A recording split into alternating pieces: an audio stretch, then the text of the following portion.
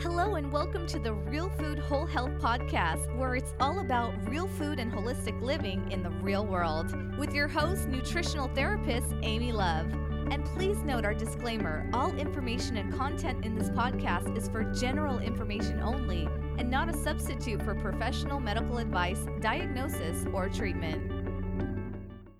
Welcome to the Real Food Whole Health Podcast. Today we're visiting with Kendall Kendrick of Primal Balance and the Born Primal podcast. Thanks so much for being here, Kendall. Oh, thanks for having me, Amy. I'm so excited that we finally get to chat after following all your travel adventures for the last year. Oh my God, I love it. Your pictures just delight me so much since I hardly ever leave home. I'm living vicariously through you. Beautiful, beautiful. Well, hopefully you're making a list, and I totally know that we connected over some beautiful places like the Outer Banks and all the oh yeah, my happy place.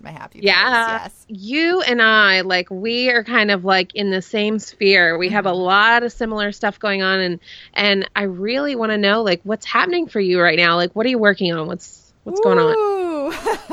Well, first and foremost, I have to say that being a mom, and I have 4 daughters, so really that's what the bulk of my life revolves around, especially the fact that one of them is nearly 15, and I'm kind of in that place that I guess moms get to when you start thinking about your child leaving the nest, your first baby bird flying away, and how much of my life really started because of her 15 years ago. And I have 12-year-old twin girls. So, or they'll be 12 very soon, and one of them has Asperger's, and so a big part of my life is about helping her through nutrition and lifestyle be able to deal with, I guess, the discrepancies that she deals with in life that, kids with autism face. And she's so incredibly high functioning, but we certainly have those little things that are a challenge for her every single day that other kids don't face like she does. And so my nutritional background has just been unbelievable in helping her succeed in life. And she really is succeeding. She's an incredible kid. And then my baby is almost 8 years old, and she's a competitive gymnast in like a huge way. And that's not me. That's all her. I have to give her the credit for that. She was born with these back muscles that I think you should be a gymnast if you have those back muscles.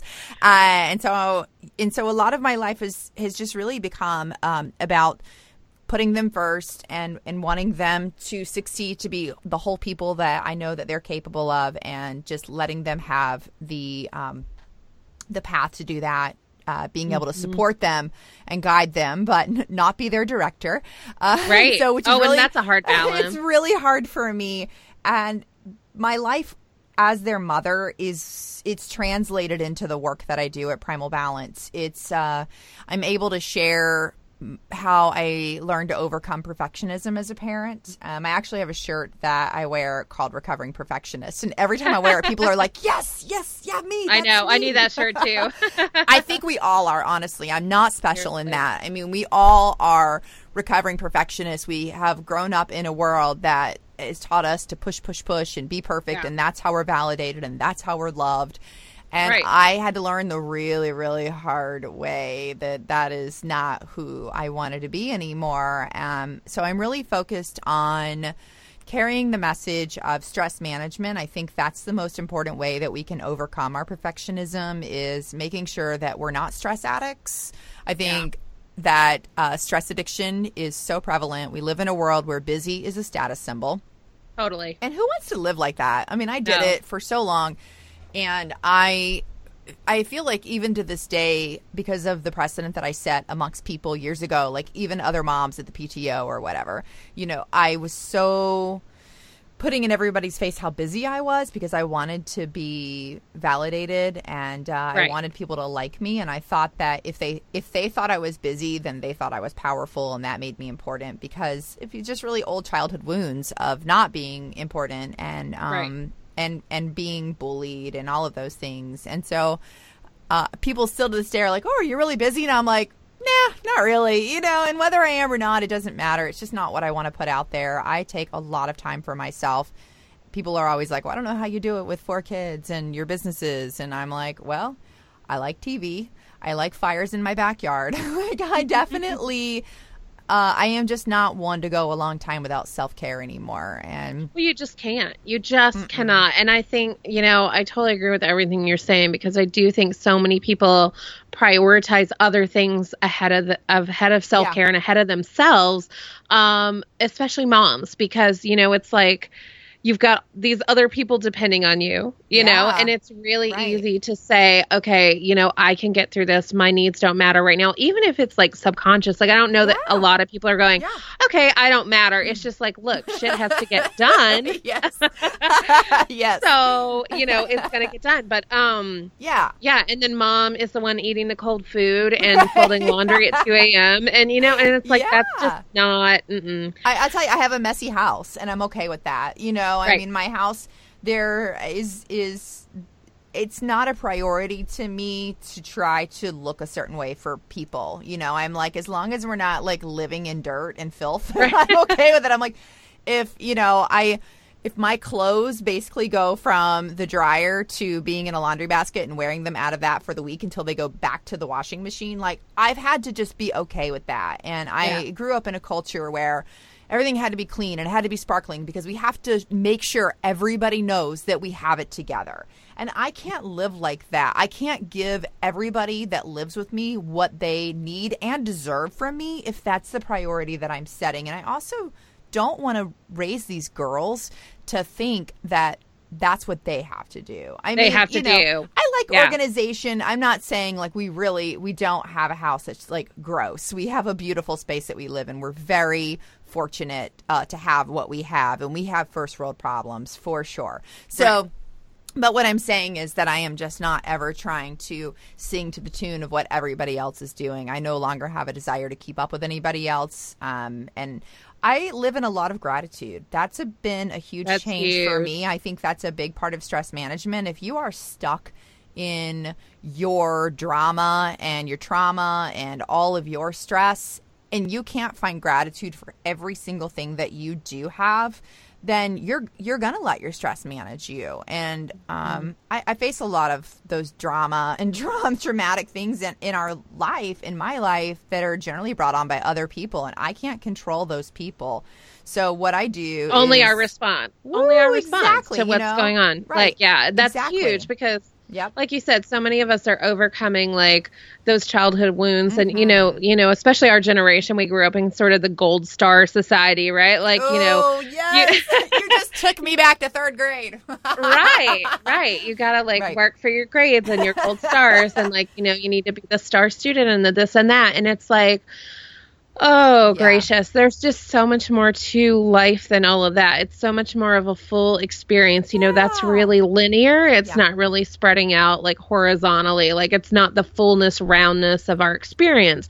So I think overcoming, that, and I had that as well. I've told the story on the podcast before about, I grew up in Dallas and I grew up very, in a nice neighborhood. And it was like, as I came into, being a wife and kind of setting up my own home and being kind of a woman of the community, it was like, I felt like there were these expectations of what things needed to look like and be like. And a lot of it was presenting, that facade of I have it all together. I'm the hostess with the mostest, it was like, come to the house and, I remember having these parties and it was like having all these different, canapé plates that matched the decor of the party. And it's like, I remember having a martini party and it was, this is such another life, but it was like, okay, instead of plastic martini glasses, because this is only one party, we're going to buy real martini glasses and then store them. And then,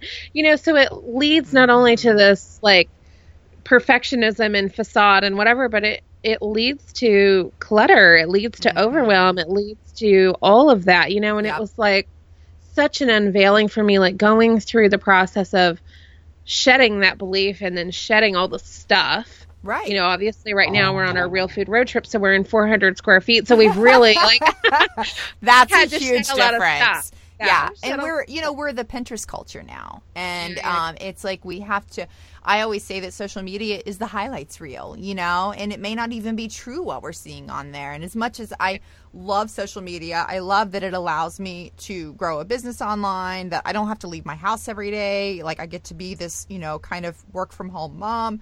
But it's also, and I get to stay in touch with people like you. I get to meet all these people all over the world that I otherwise would never know and have in my life. And the truth is, as much as I kind of hate to admit this, that the people who have the most influence on my life don't live anywhere near me. Yeah, the people me too. who I enjoy. Well, obviously with you, right? Well, right like now. you're not even in one place. But like for me, it's the people that I do believe in community in a huge, huge way. But I sometimes really struggle. I'm very much an extrovert, and I try to create community like a lot. So when I first was pregnant 15 years ago, and I was coming from the unhealthiest situation. Like I was a radio DJ, I was a local celebrity, I smoked a pack of cigarettes a day, I was a recovering alcoholic and drug addict. So I didn't drink or do drugs, but I was very much trading unhealthy addictions. I ate fast food 3 times a day. I mean, that is if I even ate. I just lived off of the convenience machine inside of our radio studio because I would go to work really early, and generally my breakfast was a Snickers bar, and I drank copious amounts of Coca-Cola. The other stuff was my previous life before that. And so I had this, I got into radio at 17. So I just had this really stressful, insane life that most people don't have as a 17 to 21 year old. And it looked all beautiful from the outside. It looked really fun and exciting. And it was just a really dirty, dark place of my life that I went through. And thank goodness I went through it, because it made me who I was. But I learned so much. So I was not prepared at all to become a mother. It was a big surprise. I would have loved to have been healthier before I got pregnant, and certainly hope that the fallout of my beautiful girl, the decisions that I was making back then don't negatively affect her and who she's become because of genetics. But I realized early on I had this connection somehow with a primal part of us, because my grandmother had these National Geographics when I grew up, going to her house in Miami, several times a year. I would just peruse the National Geographics. I was obsessed with them. I was obsessed with tribal women. Like, it was the coolest thing to me ever. And I would watch all those shows on, the Discovery Channel. And anytime they would take cameras into these hunter-gatherer tribes in third world countries, I would just be amazing. So giddy and excited. But, anyway, I knew that I wanted to have a home birth because I would watch it on The Baby Story when I was in radio. I had this, I remember The Baby Story. Right? I had this really weird, at 16, my fertility was kicked in. I mean, I definitely, if I'd lived in a tribal society, I would have had 10 babies by the time I was 18 for sure. It was crazy. And so when I was even still single, and I was working this morning show, and I'd come home in the afternoon and I would take a nap. I lived alone. And that would be my thing that I watched before I took my nap would be The Baby Story. And I would just obsess. And I remember that my favorite episodes were the home birth ones, the water birth ones. They were so peaceful and so different.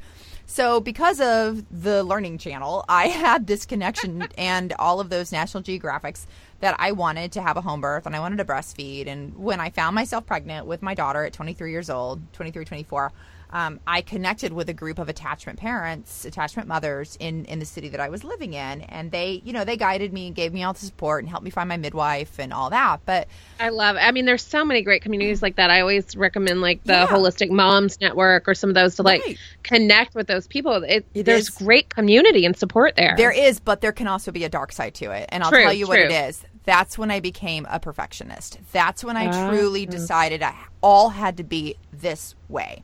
All natural or nothing. Absolutely. I set myself up for an all or nothing. I made choices about my children's health that were really scary because I was afraid to fail. I didn't know what to do. I had beautiful home births with all of my children, and it was really great, but I decided to have twins at home. And that was a very complicated situation because I felt like I had to. I felt like to be the best attachment parenter I could be. Like, it would make me important if I had twins at home. And I'll tell you, my twins were born almost 7 hours apart.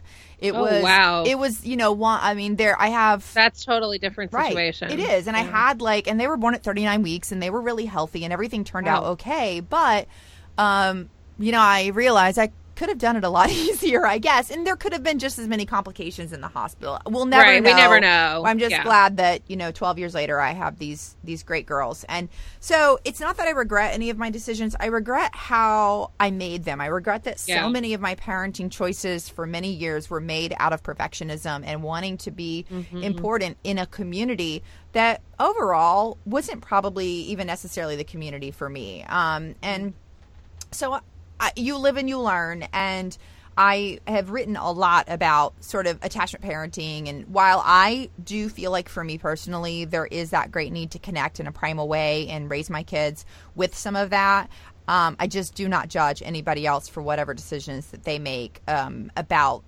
that stuff. But where that road that led me everybody has to have their own path, right? Absolutely. And everybody has their own path, and it's like, for you, like when perfectionism came out, it came out in that way, in that community. Like, that was almost a way for that to get expressed. It wasn't like necessarily like, because of the community. Like, no, not here at came all. the perfection. Right. I just want to make sure that's how it came out. I want to make sure that other people understand that. Like, you can be in any community, and you, as long as you're doing it from an appropriate place because you're whole and you're not trying to be validated by that community, then you can have a really excellent experience in whatever community you choose. But for me, it led to a dark place of the stress became so bad of keeping up and doing all the stuff that my fifth child or my fifth pregnancy or fourth, I don't know, I have twins. It's weird. I'm always trying to keep up with which pregnancy. It's very confusing. So I've been pregnant like 3 times, but had 4 kids. So you had a 2-for-1. Right, basically. I got pregnant when my youngest daughter was 2, and I was remarried. I'd gone through a very stressful divorce when I was 30 years old.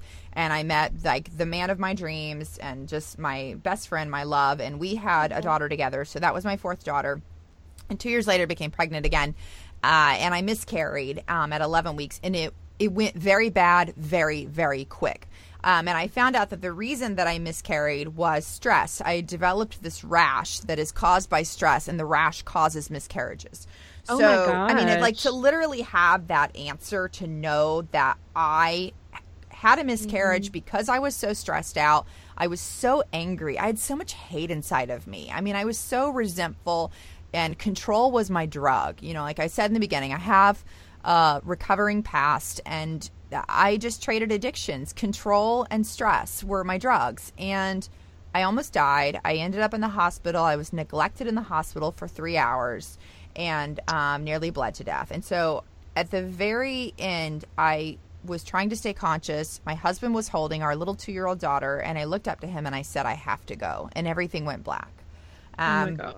And so when I came, it was so scary. And when I came to, I was in a room about to go into, they were giving me a transfusion. I could hear that they couldn't find my blood pressure. Like there's these foggy moments that I could overhear things, but I could hear, like I knew my life was slipping away fast. And so anyway, I lived, spoiler alert, I lived. And so it became, thank God. Right, thank goodness. And so it became about learning, going, okay, I was given this second chance. What am I going to do with it? Like what is wrong with me? Why am I living out my childhood trauma over and over again to this point that it just nearly killed me? And so it's been the last 6 years of my life that I have truly been focused on becoming whole. I did a lot of different things, and I did learn that stress management was the key. And letting go of the perfectionism, like just being willing to be who I am, being willing to be who I am as a mom. And it has completely changed my relationship with my daughters. It has made, in a way, I couldn't even be present for them. I pretended like I was this amazing, perfect mom, but the truth was I wasn't really.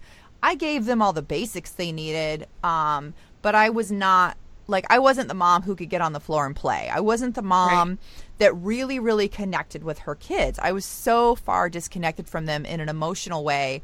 Physically, they were getting everything they needed from me. And now I can absolutely say that's, that's not true anymore. And I really am. Because it's a totally, different you that's showing up. Because then, before you weren't in your body. You weren't a whole you, Right. You weren't expressing fully yourself. So how could you give to someone else? We talked before about the lack of self-care and how, you can't pour from an empty cup, right? You have to fill yourself up first. But it was like, if you couldn't fully express as you and be, authentic in that and accept that, exactly, then how were you to show up for them? And I think what an amazing awakening. Right. I'm sorry I had to come through such a stressful thing, but for most of us that are hard-headed and driven, and I know we're a lot alike in that. Very type A, yes. Yeah, it does take like kind of a big load of bricks, right, to wake us up. We don't respond to the pebble. No. So you have to like shift that and have that awakening. So it's like, what is going on here? Like, why am I living this way, and why do I want to continue to? Because so many people walk through life unconsciously. So many people go through, they're in that fog, they're in that veil, like they just are living out the issues. They're very unconscious to their patterns and all of this. So to be able to like kind of go into that observer mindset of like, what's going on here? Like, what's going on with my life, and why am I reacting this way? And I don't really want to be reacting that way. I don't really want to show up in the world like this. That's a huge shift in and of itself. That's already on the path to recovering. That's already on the path of transformation. Yeah. And I think, like, just kind of going back to community, there's still a balance in trying to figure out how that looks, especially as like a mom, because there is a lot of perfectionism in so many communities, and it feels like people are really trying to compete. But then there's now this whole sarcastic side that I'm really turned off by, like all these moms who are so anti-perfectionism, but they're doing it in like this spiteful way. Where, and I don't like that either, because I just really believe in empathy. I believe in meeting people where they are and just knowing that everybody is doing the very best that they can. And so, and I guess I have to even recognize that with the sarcasm that's going on, especially this community of people that put this stuff out online that are like, moms who say, I drink because of my children. And because I'm a recovering alcoholic, that's especially triggering. Yeah. And especially because I couldn't handle the stress of my life, and it had nothing to do with my children. It was all me and my problems. Right. And I did drink to numb that out. And so it is especially triggering, and I don't like it because there's so many mothers in alcoholism who lose their children. And even when they get sober and they do all the right things, they still really struggle to have their children back. And so it makes me angry that there are women who are just taking that for granted. And, if those women aren't careful, they may lose their children too because of this, insidious disease of alcoholism. They're just being flippant about it. They haven't been there. They don't really get it. Or that's their way of, and like that's their way of expressing that they don't feel good enough either. Like, I think the whole thing is, as a culture of mothers, and women, like, let's just say women in general, mothers or not, as a culture of women, the feminist movement brought us so much, but the one really negative thing it brought us is the fact that it told us we could do everything.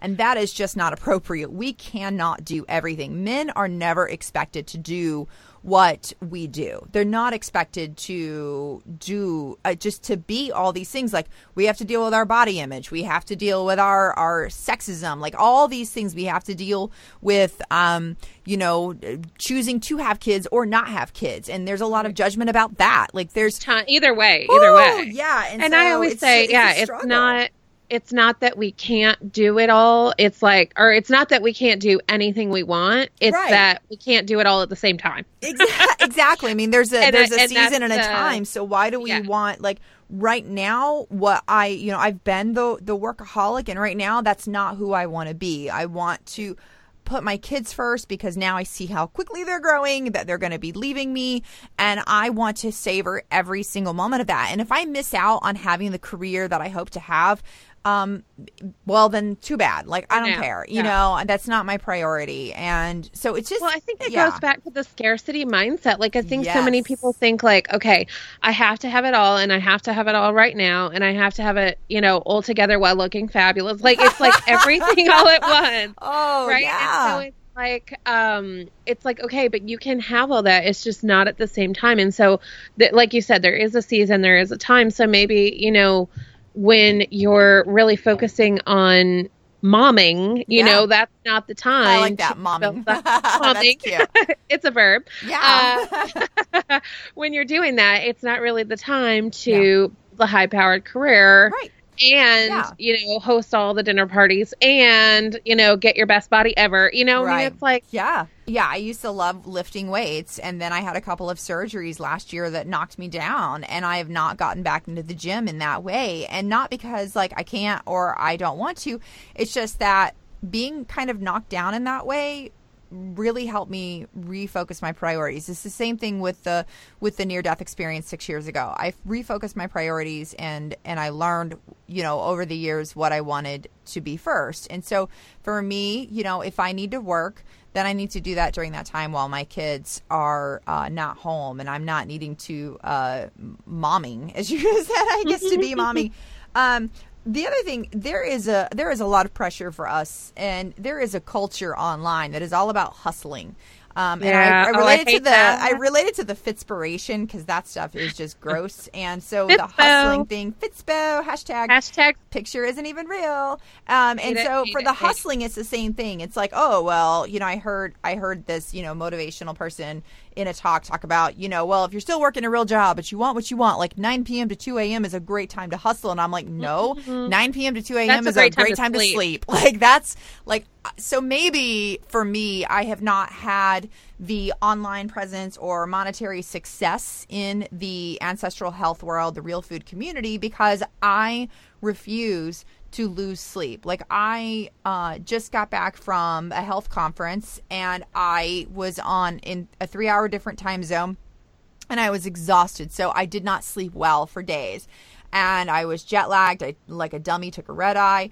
And so, I can tell just like 5 days of this being off my schedule and not sleeping well. I mean, it is torture. And I can see that, my cortisol is jacked up. Like, I'm going to be on edge. If anybody says one thing to me in my house, I'm probably going to flip, So all of that just to say, sleep is so crucial to our stress management. I mean, everything comes back to stress management, food and lifestyle and mindfulness and meditation and all of that. Those are the keys for me. I found real food after my miscarriage. I had been trying to do all these diets. Like, I'd been vegetarian, I'd been vegan. I thought those were the right things, and they were not for my body. They made my stress management worse. They made my health really, really bad. And so when I found this real food community after my miscarriage, within about a year, it's been 5 years now, my whole life suddenly shifted. Like, all of a sudden I could see that I was really mentally imbalanced, and I didn't even know what was going on, but because I cleared all that other junk out of my body, that I could see, oh gosh, I've got to get some help for this. Like, I need all of these other things to help balance this part of me. I mean, like, I was undiagnosed bipolar. I had no idea. I had no idea that I'd suffered my entire adult life as a woman with very high functioning bipolar, cyclothymia. I had no idea why every single month I was up and then down and then up and then down. So to see that I really did find these survival ways to get through all of that is pretty huge. And I really love myself for that, because I hated myself during all of that time. And you have to appreciate it. You have to appreciate the pain. And it was, going back to something you said earlier about thank goodness I had this challenge, because, and I'm so grateful because I'm on the other side. A lot of people that are in the middle of, hellstorm, hell life, whatever. Like, I get it. Like, I walk through that fire as well. Yeah. And it is when you're going through it, it is really hard to see any kind of silver lining. It is really hard to see how is this going to serve me? Like, why am I suffering? Right. But on the other side, it's like, oh my God, I'm so glad, because when I look back on my chronic illness and all the shit that I went through for so many years, horrible, horrible, horrible in the time, but I'm so glad because now I'm on the other side and I can go hey, I get it. My empathy is off the charts because I get it. I was there. And so I can really help people come out the other side. And I mean, that's why I went into nutritional therapy and transformational life coaching. And I'm sure that that's what led you through, your Yes. work, Yeah. Because you want to be able to, I think because you want to be able to, what is the word? You want to be I just want people to get out of it. Like, right. I want to help them shortcut. And you want to relate. That's what I was trying to say. So I'm still, you can tell I'm still jet lagged. So I want to be able to relate. And that's why I share very, very deep personal parts of myself that a lot of people I know would have a hard time saying out loud. But I feel like I want to always be the voice for someone who hasn't found their voice yet. And I want to be able to share I want to be able to share what I've overcome, because if I keep that stuff to myself, then I'm doing an injustice to people who are just so stuck in that part of themselves where they cannot find their peace. And I have found my peace. And, I can tell you with all honesty today, I do not have symptoms of mental health illness. I do not have a lot of these symptoms that I have faced over those years. Those symptoms are absolutely gone. Did I work hard to overcome them? Absolutely. But was it worth every single moment of it? Oh my gosh. So much. And then some. I mean, so much you can't even describe. Yeah, Right. It's like when we look at symptoms, I mean, what are those, right? That's our body communicating with us that something needs to change. Mm-hmm. So when we're not in that anymore, of course, we're not having those symptoms because our body's like, hey, okay, you addressed me. Like, thank you. I no longer need to give you the headache, or I no longer need to have this pain, or I no longer need to have that, mood swing or the recurrent thought or the addiction or whatever, because we're living in a different way that's more congruent. And I think it's so important, like you said, like showing all the parts, because all of us are all the parts, like nobody is that facade. Mm-hmm. And so I do see with the hustle and all this, because in my other life, like, I'm an online business strategist. So it's like, in that community, in the entrepreneur community and all this, it's like hustle, hustle, hustle. And I'm like, no, flow. How do people respond to that? I find that the younger entrepreneurs, the young 20-somethings are like, they haven't figured it out yet, because they're still coming out of the academic culture of gold star. They're still coming out of performance, right? Yeah. They're still coming out of achievement and I'm top of the class and whatever.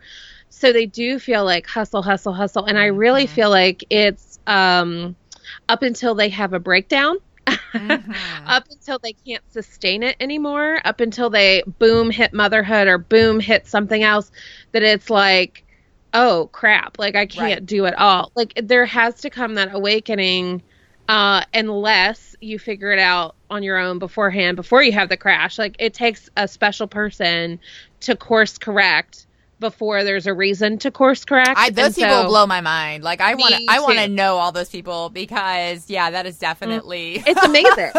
Like it's amazing, because that is, and that's something that I thought that I was figuring out when I was young, because I started my entrepreneurial journey really young. Like I was 18 and owning a spa and like, and like it always came really natural to me. But I had like a midlife crisis at like 20. Oh, right. Yeah. And like major burned out, major chronic illness, hit like the biggest wall ever. And it's like, I was successful in a spectacular way, but I was like crashing in a spectacular way too.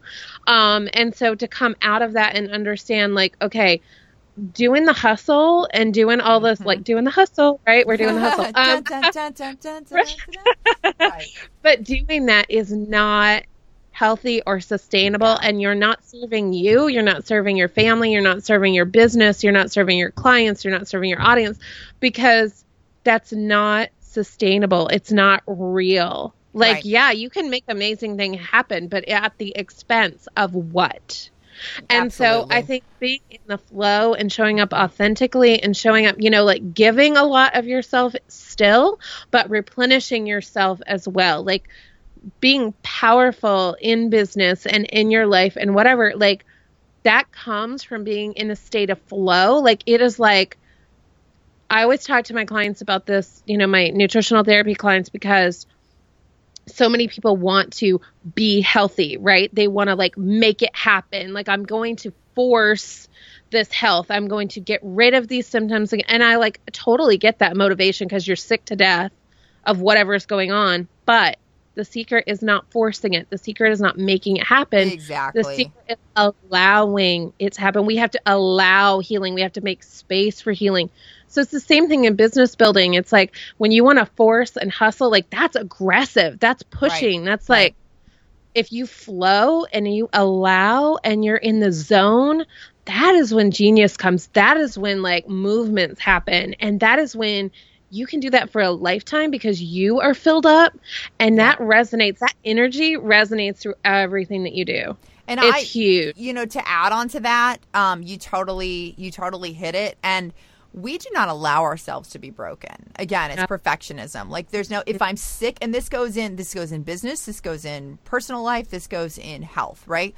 When we're broken, we want the fix immediately. We're like, fix it, just fix it. And so my very long journey as, you know, coming from a let's say very broken 10-year-old and carrying that through the rest of my adult life and carrying that on and passing it on to my children and all those things that I did, and, you know, having a broken marriage at a young age and feeling like a failure in just every way possible and leaving my career behind, all of that.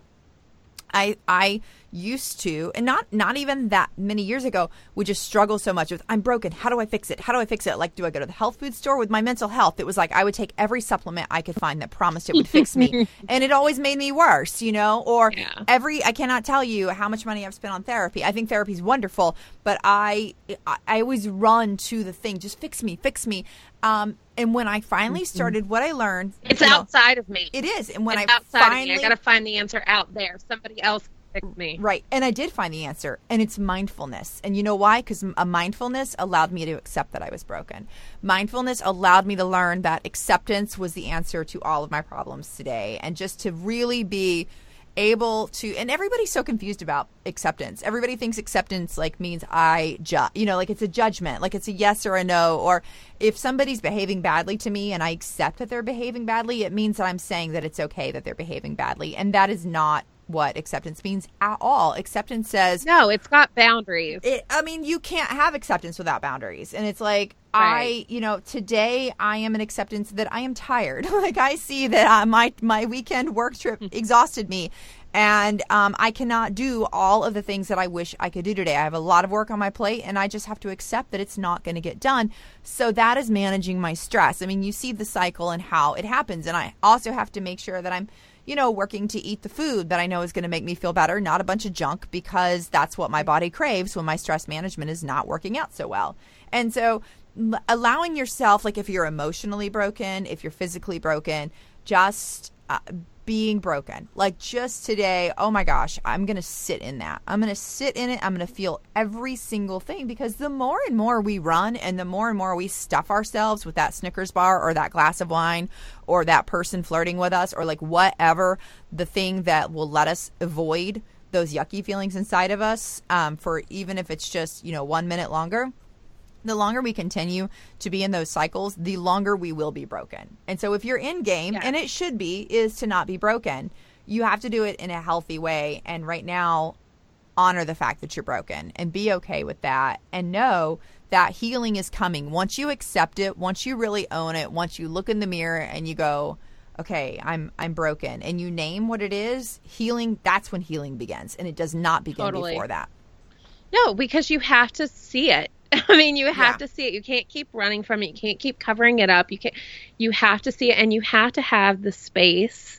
You have to build the space, allow the space to open up. Like there's a lot of spaciousness in healing. There's a lot of spaciousness in being, and there's a lot of grace, because you've really got to, like you said, accept that and be okay with that. And I mean, spoiler alert, we all have those days, and we're all going to have those days. Like, just because we've been in this field and got this figured out doesn't mean that we don't still have these days and fall into patterns. It's just we get out faster. We know how to avoid them. Like, I definitely know, like what you said, like if I'm going to go to a conference and I'm going to, be high powered and on for 3-4 days, then I need to build into my schedule 2 to 3 days on the other side, like to come back. Yep. And that is the time that I need to nourish myself with the most healing of foods. That's when I need to curl up on the couch with a blanket and a Netflix binge. Yes, you know that exactly. that is the time. Because you're not running, that's self-care. That's when it's okay to binge watch TV because it's self-care and you're protecting your space and your time. And it's same. That's what I did. And it's funny because, you know, I slept like 11 hours last night. And so normally in the morning, my husband does morning duties. I do afternoon duties for kids' school, whatever. And so my husband, you know, nobody woke me up. Like nobody came to me. My family knows. I set a precedent. I said, here's my boundaries. I need to rest. And they all have been they miss me. They haven't seen me in like 4 or 5 days, but they know mom needs that one day to totally recover. And then she can be back to being like the mom we want her to be. And better and not resentful. Miserable. Yeah.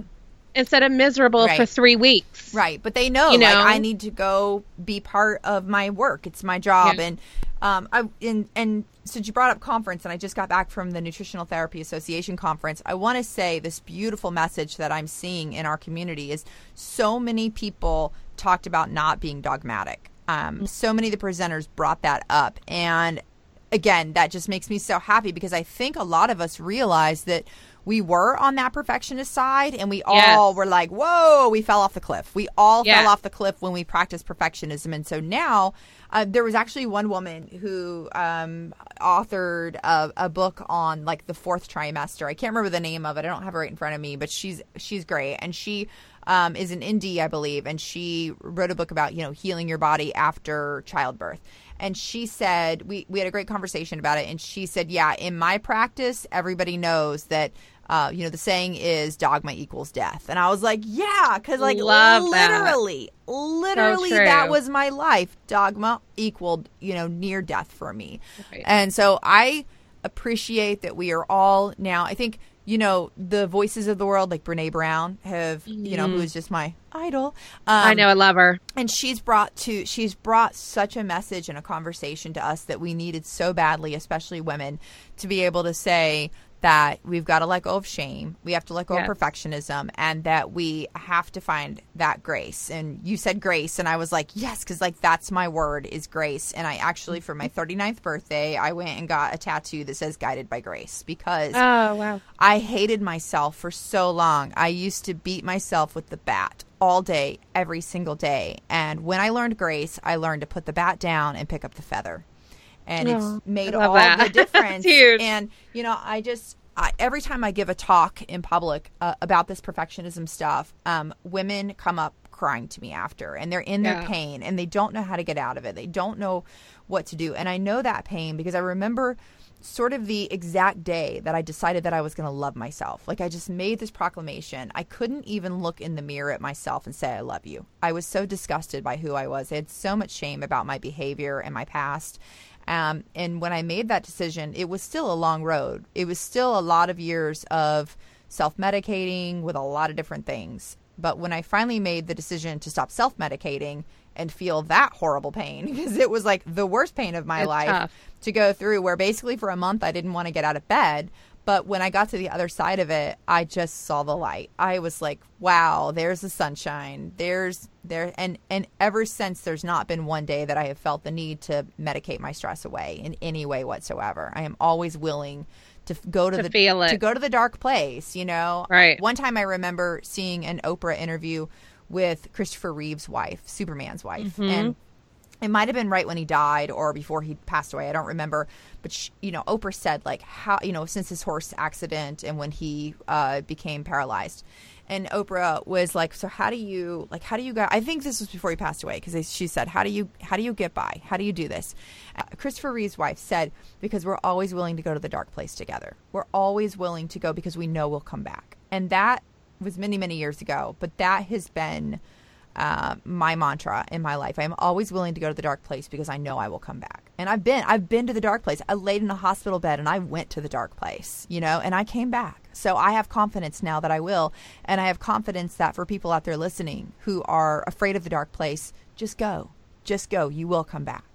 Well, you have to shine a light on it. Yeah. That's the thing. Like, you have to look at it. You have to go in and shine. You know, I always think of Sark's work. I don't know if you've seen any of her books. I'll put some on the.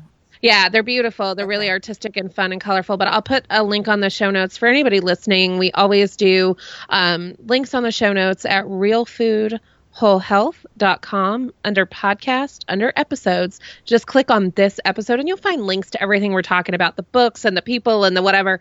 We try to find that because we're all multitasking while we're listening a lot of times. Heck yeah.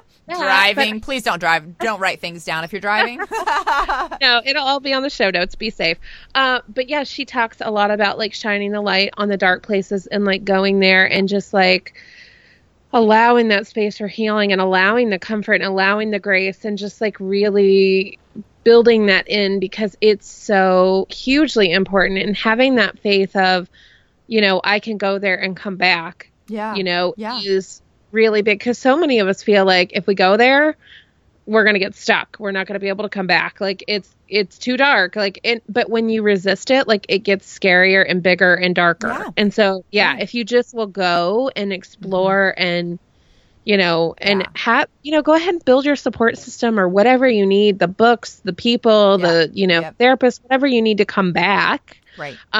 Or have somebody the sounding board, like, hey, I'm really in a dark place right now. I need help. But it's so important to shine the light there because that's how it gets healed. And shame can't live in the light. Shame is in the dark. And so, when we start to learn how to express our shame and to bring it into the light, it just changes everything. It changes the entire dynamic. The things that still to this day make me feel awful when I'm in, some chaos and stress, and generally it's other people, it's because there are secrets there. There is shame, and there are things that I am afraid will get out. What will people think? And, I have to say now to myself when those things happen, I have to go, no, that's not who I am anymore. I am not worried about what people think. I am worried about boundaries, and I'm concerned about how to, it's, and like you said a little while ago, it's about scarcity, it's fear. Yes. So even if it's not big, scary secrets from your past, it's like all this fear-based stuff of, oh my God, I'm going to lose something. So, my trauma comes from abandonment. My trauma comes from fear of losing.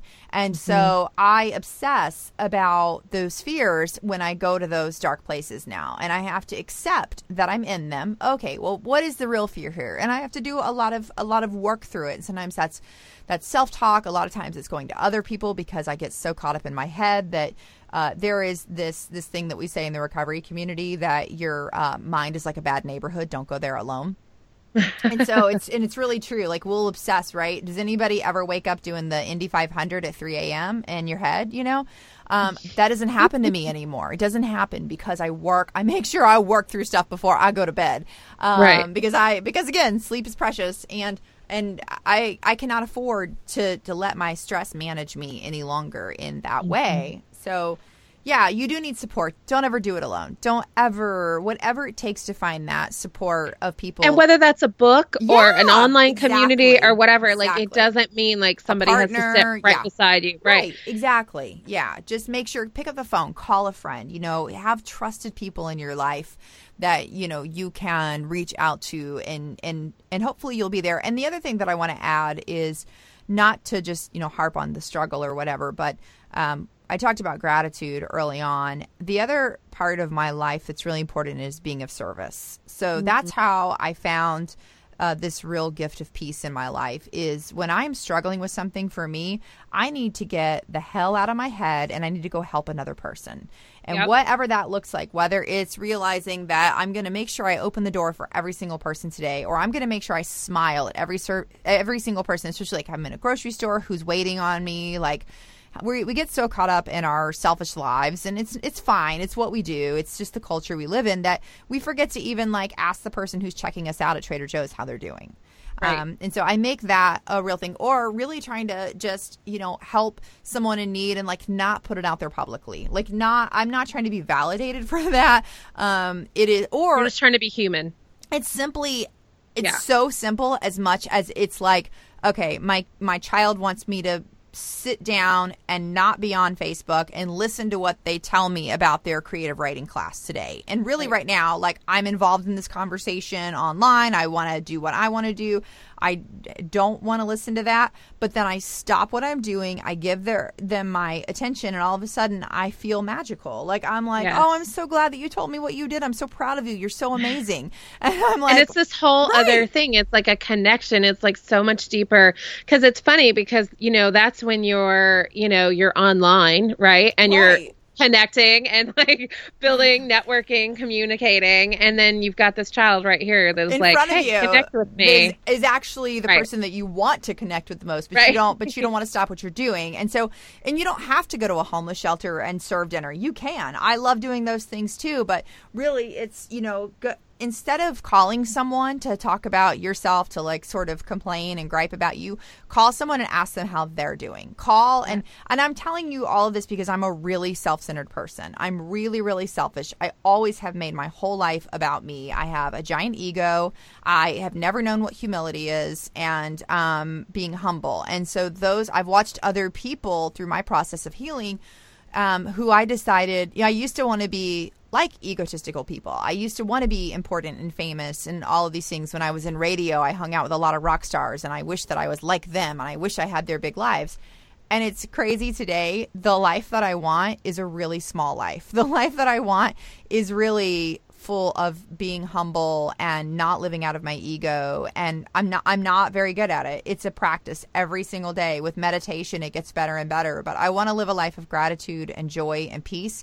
And I have a friend, another friend in recovery, who always says that my life got better when I started wanting what I have. And so that's the piece that I have today, is I want every single thing that I have, even when it's hard stuff. And I have gratitude for every check that comes in the mail. And that's a totally different life, but that's what healing will bring you. It's so true. And, I think I always talk with my clients about like having a life that's sized to them. Like, and this is another thing in the entrepreneurial community, it's like, go big or go home, and it's like, I can't, I get it. 'Cause I get what they're saying. Like, don't keep yourself small. Don't hide your light. Like, absolutely don't do that. But believe it doesn't in yourself. mean, right. Totally. But it doesn't mean that you have to build this big, huge business that like gets away from you and isn't what you want. Like, it's like, if you want to go big and you want a global brand and you want that influence and you want, employees and all that, by all means do it, love it, rock it. Okay. Yeah. But if you really want something that is just manageable and is sized for you and it makes you happy, like, do that and rock that, because we need all of it. We need small, we need medium, we need large, we need extra large, we need all of that space to exist, because it all serves different purposes. And it's like, what do you really want? Because it really is what you want that's important.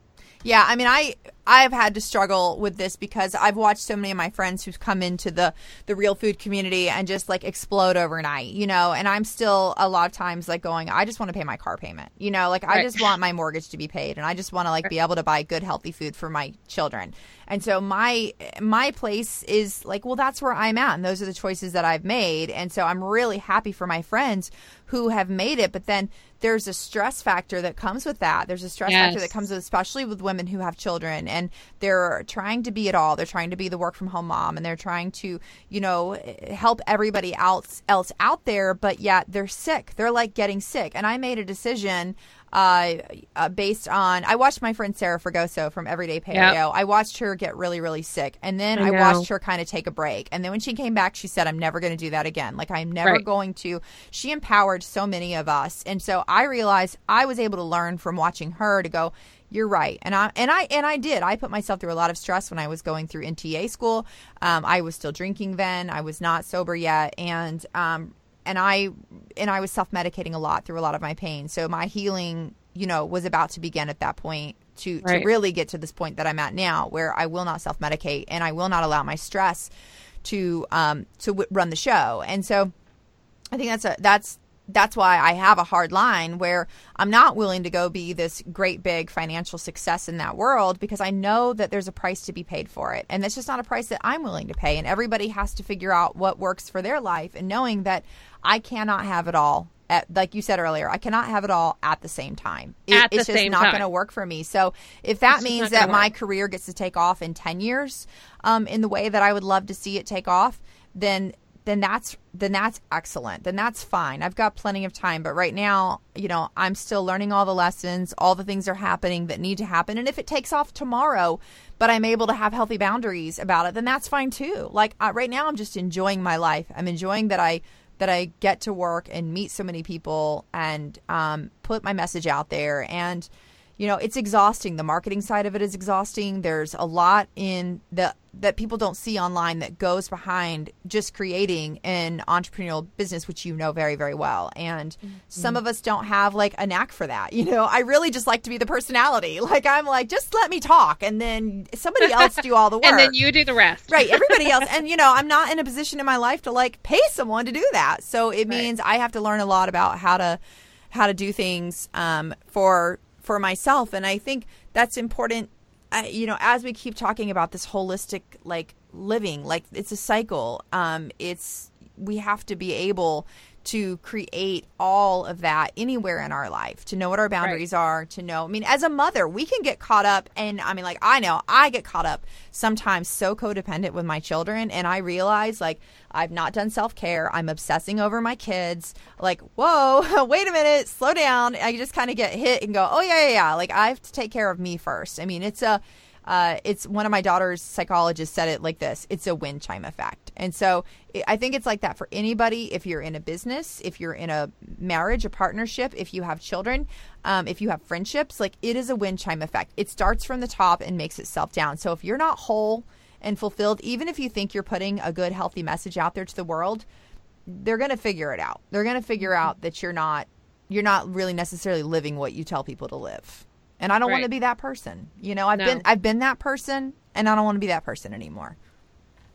No, it's huge. And, I talk a lot about the pendulum effect. And, this kind of goes with what we were talking about before, with like people going to that dogma and then falling off the cliff. Yeah. It's like I see it time and time again. And I don't care if we're talking about in nutritional therapy or if we're talking about an entrepreneur. Like, it's like you go all in, all the way. You learn all this information, and then you go real strict, real food. You can't have anything outside the boundary. You can't have anything, everything is like really, really far. Or you've gone to that hustle place and you're building, and like that's everything, right? And then it's like, boom, you fall off the cliff. Go the other direction, all the way back, right? Junk food starts coming back in, or the addictions start coming back in, that's when your business just like boom plateaus or stops growing. Right. Because it's not a balance. And then the pendulum kind of comes back to the middle. And sometimes, it swings all the way to the right and then all the way to the left and then a little more to the right and a little more. And then it comes to the middle. Like it just for different people, it goes at different times. And sometimes something knocks it off and you go back one way or the other, So it's like, it's all about writing that out. And I think for so many of us that have been through the swing, that's when we can talk to this place of, hey, there's a middle ground. There's a middle, there's, and that middle ground is the grace. That middle ground is that I love balance.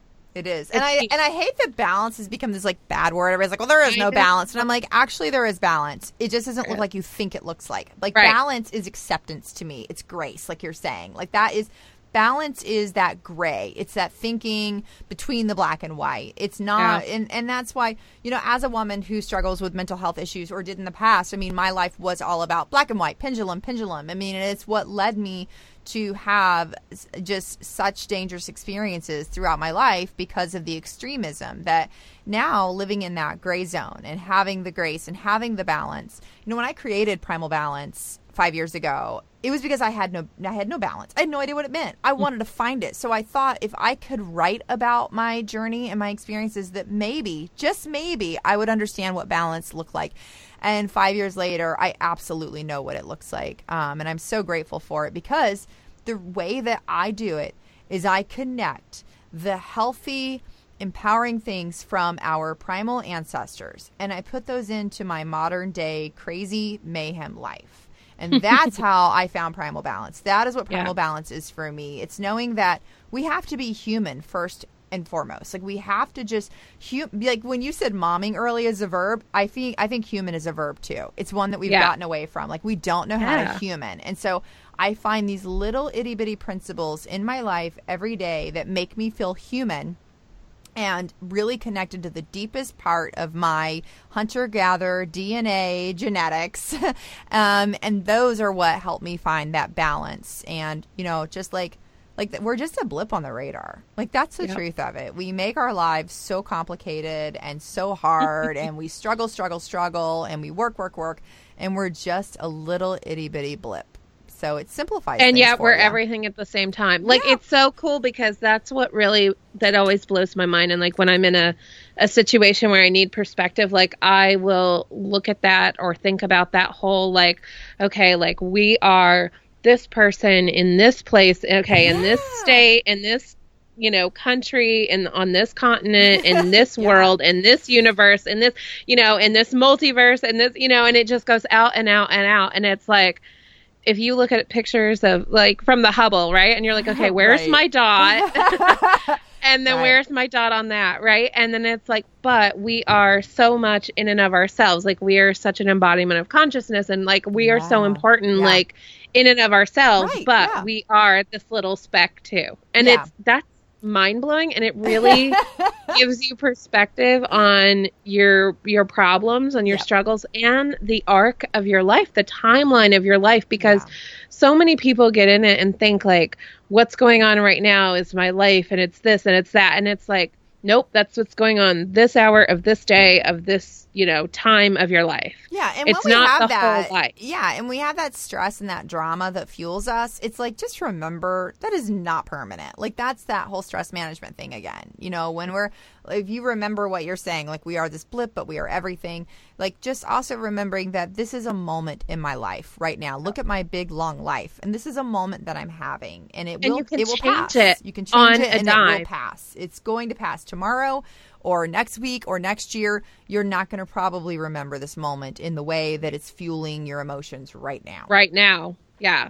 It's huge. And it's all about that perspective. It's all about that, and knowing that, like, you know, you can wake up tomorrow and make a different decision. Like I've talked to so many people and worked with so many clients that it really was like a switch being flipped. Like they woke up and said, that's it. Oh yeah. Like that was I'm it for not me, going, for sure. Yeah, me too. I totally went through that. And I just did an amazing call with somebody that she was, I'll put a link on the show notes, but she was, you know, entering into menopause. She, you know, had all this illness and things were not going well. She had children that were sick. She was spending all the time at the doctor's, and she even was told she was going to go into a wheelchair. So she bought a house that had wheelchair ramps and everything. And then she woke up and she was like, what the hell am I doing? I love that. This is not my life. This is not what I'm creating. And that woman, oh my God, like the way that she has flipped the script is insane. I love that. She now acts and dances. She like ran a candy company. She like, I mean, she totally like healed her body. And I mean, it's incredible. It's incredible. It is. And so to see what you can do, like possibilities are endless. Like we are, you know, we are creating our reality. So to be able to create a new one is like pretty amazing. Like you know, you have the power to do that. People are always, I think that people I know, especially people that have grown up with me or know me, they think I'm so strong. They think but Kendall, you're so strong. You're strong and I'm not. And I'm like, no, I'm not. I'm not any stronger than you. I'm not any stronger than any other person on this planet. I have just made choices. I have made choices about who I want to be and what I want. And I do have a drive to always grow. Like I would say, since I was very young, I just always wanted to grow. So, you know, so maybe that was a natural part of me, and maybe it goes back to something, you know, with the genetics that I was created with. But everybody has that ability to make their choice to continue to grow. And when you decide that you want to keep growing, wow. I mean, there's no turning back, you know, like you said with this woman. It's back to allowing and opening up. Like, I want to grow. I want to change. Like, that's when new experiences come in. That's when teachers come into you, you know, and by teachers, I may mean a hard situation. I may mean a support group. I mean, you know, you never know what that is. Gosh. It just shows up. It always, doesn't it? Doesn't it just show up? And then all of a sudden it all shows up at once. And even if you're resistant, like when it all shows up, you're like, crap, like right now, really, world? Really? This is what you want from me right now? Thanks, universe. But it does. It's like, I find that I will go into a deep place of sadness and disappointment, and I will be willing to be there. I will be willing to feel that. And then all of a sudden, the very thing that I'm struggling the most with, the very thing that I am being willing to feel, then all of a sudden the answer is there, and it's there times 100. And I'm like so grateful that I allowed myself to feel, but I'm also really grateful that I'm willing, that I allow myself to be willing to move into the solution. Yeah, it's about being open and fluid. It's so, I mean, that is it, guys. If there is a secret, is being open, allowing, being fluid, going into flow. Like, that is the whole thing. Because when you close yourself off and you draw those rigid boundaries of, I'm not going to look at this, I'm not going to deal with this, I'm not going to feel the symptom, I'm going to self-medicate, I'm going to whatever, it's like, that's when that hits you like a tidal wave. Yeah. Again, when you accept it, when you allow whatever the energy that the universe is sending your way, or whatever you believe in or don't believe in, like when you allow the openness of just saying, okay, I'm seeing things for what they are right now, when you allow it in, all of a sudden, like, the light just shines, and you feel re-energized, and you're like, okay, I got this. And that is life. It is an ebb and flow. You know, we have to be like Bruce Lee, be like water. So true. you know, I'm like, I have that tattooed on me to remember me all the time to be like water, because I was a big old like firestorm forever. I was the hurricane, the tornado, like not a good water. Like I just did damage and chaos everywhere I went. And now, if I don't hop on that pendulum and I just go with the flow, you know, like you said earlier, flow. Like when I live in that, man, life is just so friggin' much easier than the fighting that I did for 30-something years. Yes. And that doesn't mean that everything is free flowing and that everything's easy. It means that, and this is again, when I talk about health with my clients, everybody wants to be healthy. They want to live in the town of healthy, and ta-da, we're here and we've reached the destination and that's it. And it's like, nope, health is resilience. And that's the same thing with flow. It's like going over the rocks, over the bumps, over the things, like, and bouncing back. You know, sometimes it's really smooth sailing and really calm, still waters. And sometimes it's a torrent, but you're still moving through it. And it's like with health, like as these things come up, you're able to deal with the cold that comes around, the flu that comes around. Like half the time you're not going to catch it anyway. Yeah. But if you do, you're going to overcome it faster. It doesn't mean you're healthy, you're bulletproof, like you're going to live forever. Like, no, nobody's getting out of here alive. But we can go a lot easier, and we can have a lot more health in our years and a lot more enjoyment in our life if we will just like have that health built in, that resilience built in. Resilience is really the key. Mm-hmm. No, I agree. Yeah. Absolutely. Okay, well, we could talk forever. Clearly. Clearly. So fun. So that's great. I love it.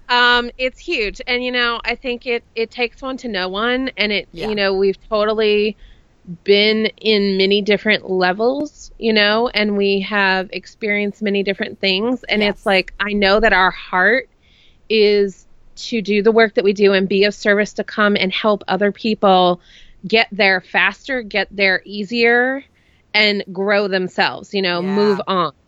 Because like when I came out of my illness, it was like, if there's anything I can do to keep other people from going through this, that would be amazing. Yeah.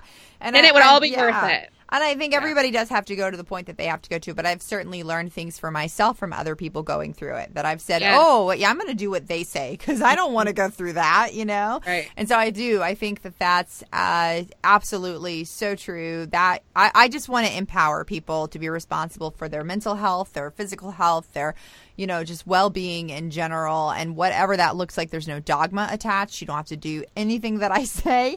Just whatever it takes for you to find your path and find peace and, you know, and drop the shame. I mean, that's always like my number one message. Just drop the shame. It serves no purpose. It's a lie. Shame is a lie. It is just a big old lie in your head So because we're all there. We've all been there. We all have Absolutely. things that and it's like we always feel so alone in it, but yet we're all so connected and we've all gone through the same experience in some way. yeah, it's always the worst. Like, we think we're Right. so dirty. We think we're so wrong and bad, and everybody's judging us. And it's like, no, oh my gosh, no, not in the slightest, you know? I love it. Well, thank you, Kendall, for being here today. Thank you so much for all of this wonderful insight. And again, everything will be on the show notes. So realfoodwholehealth.com.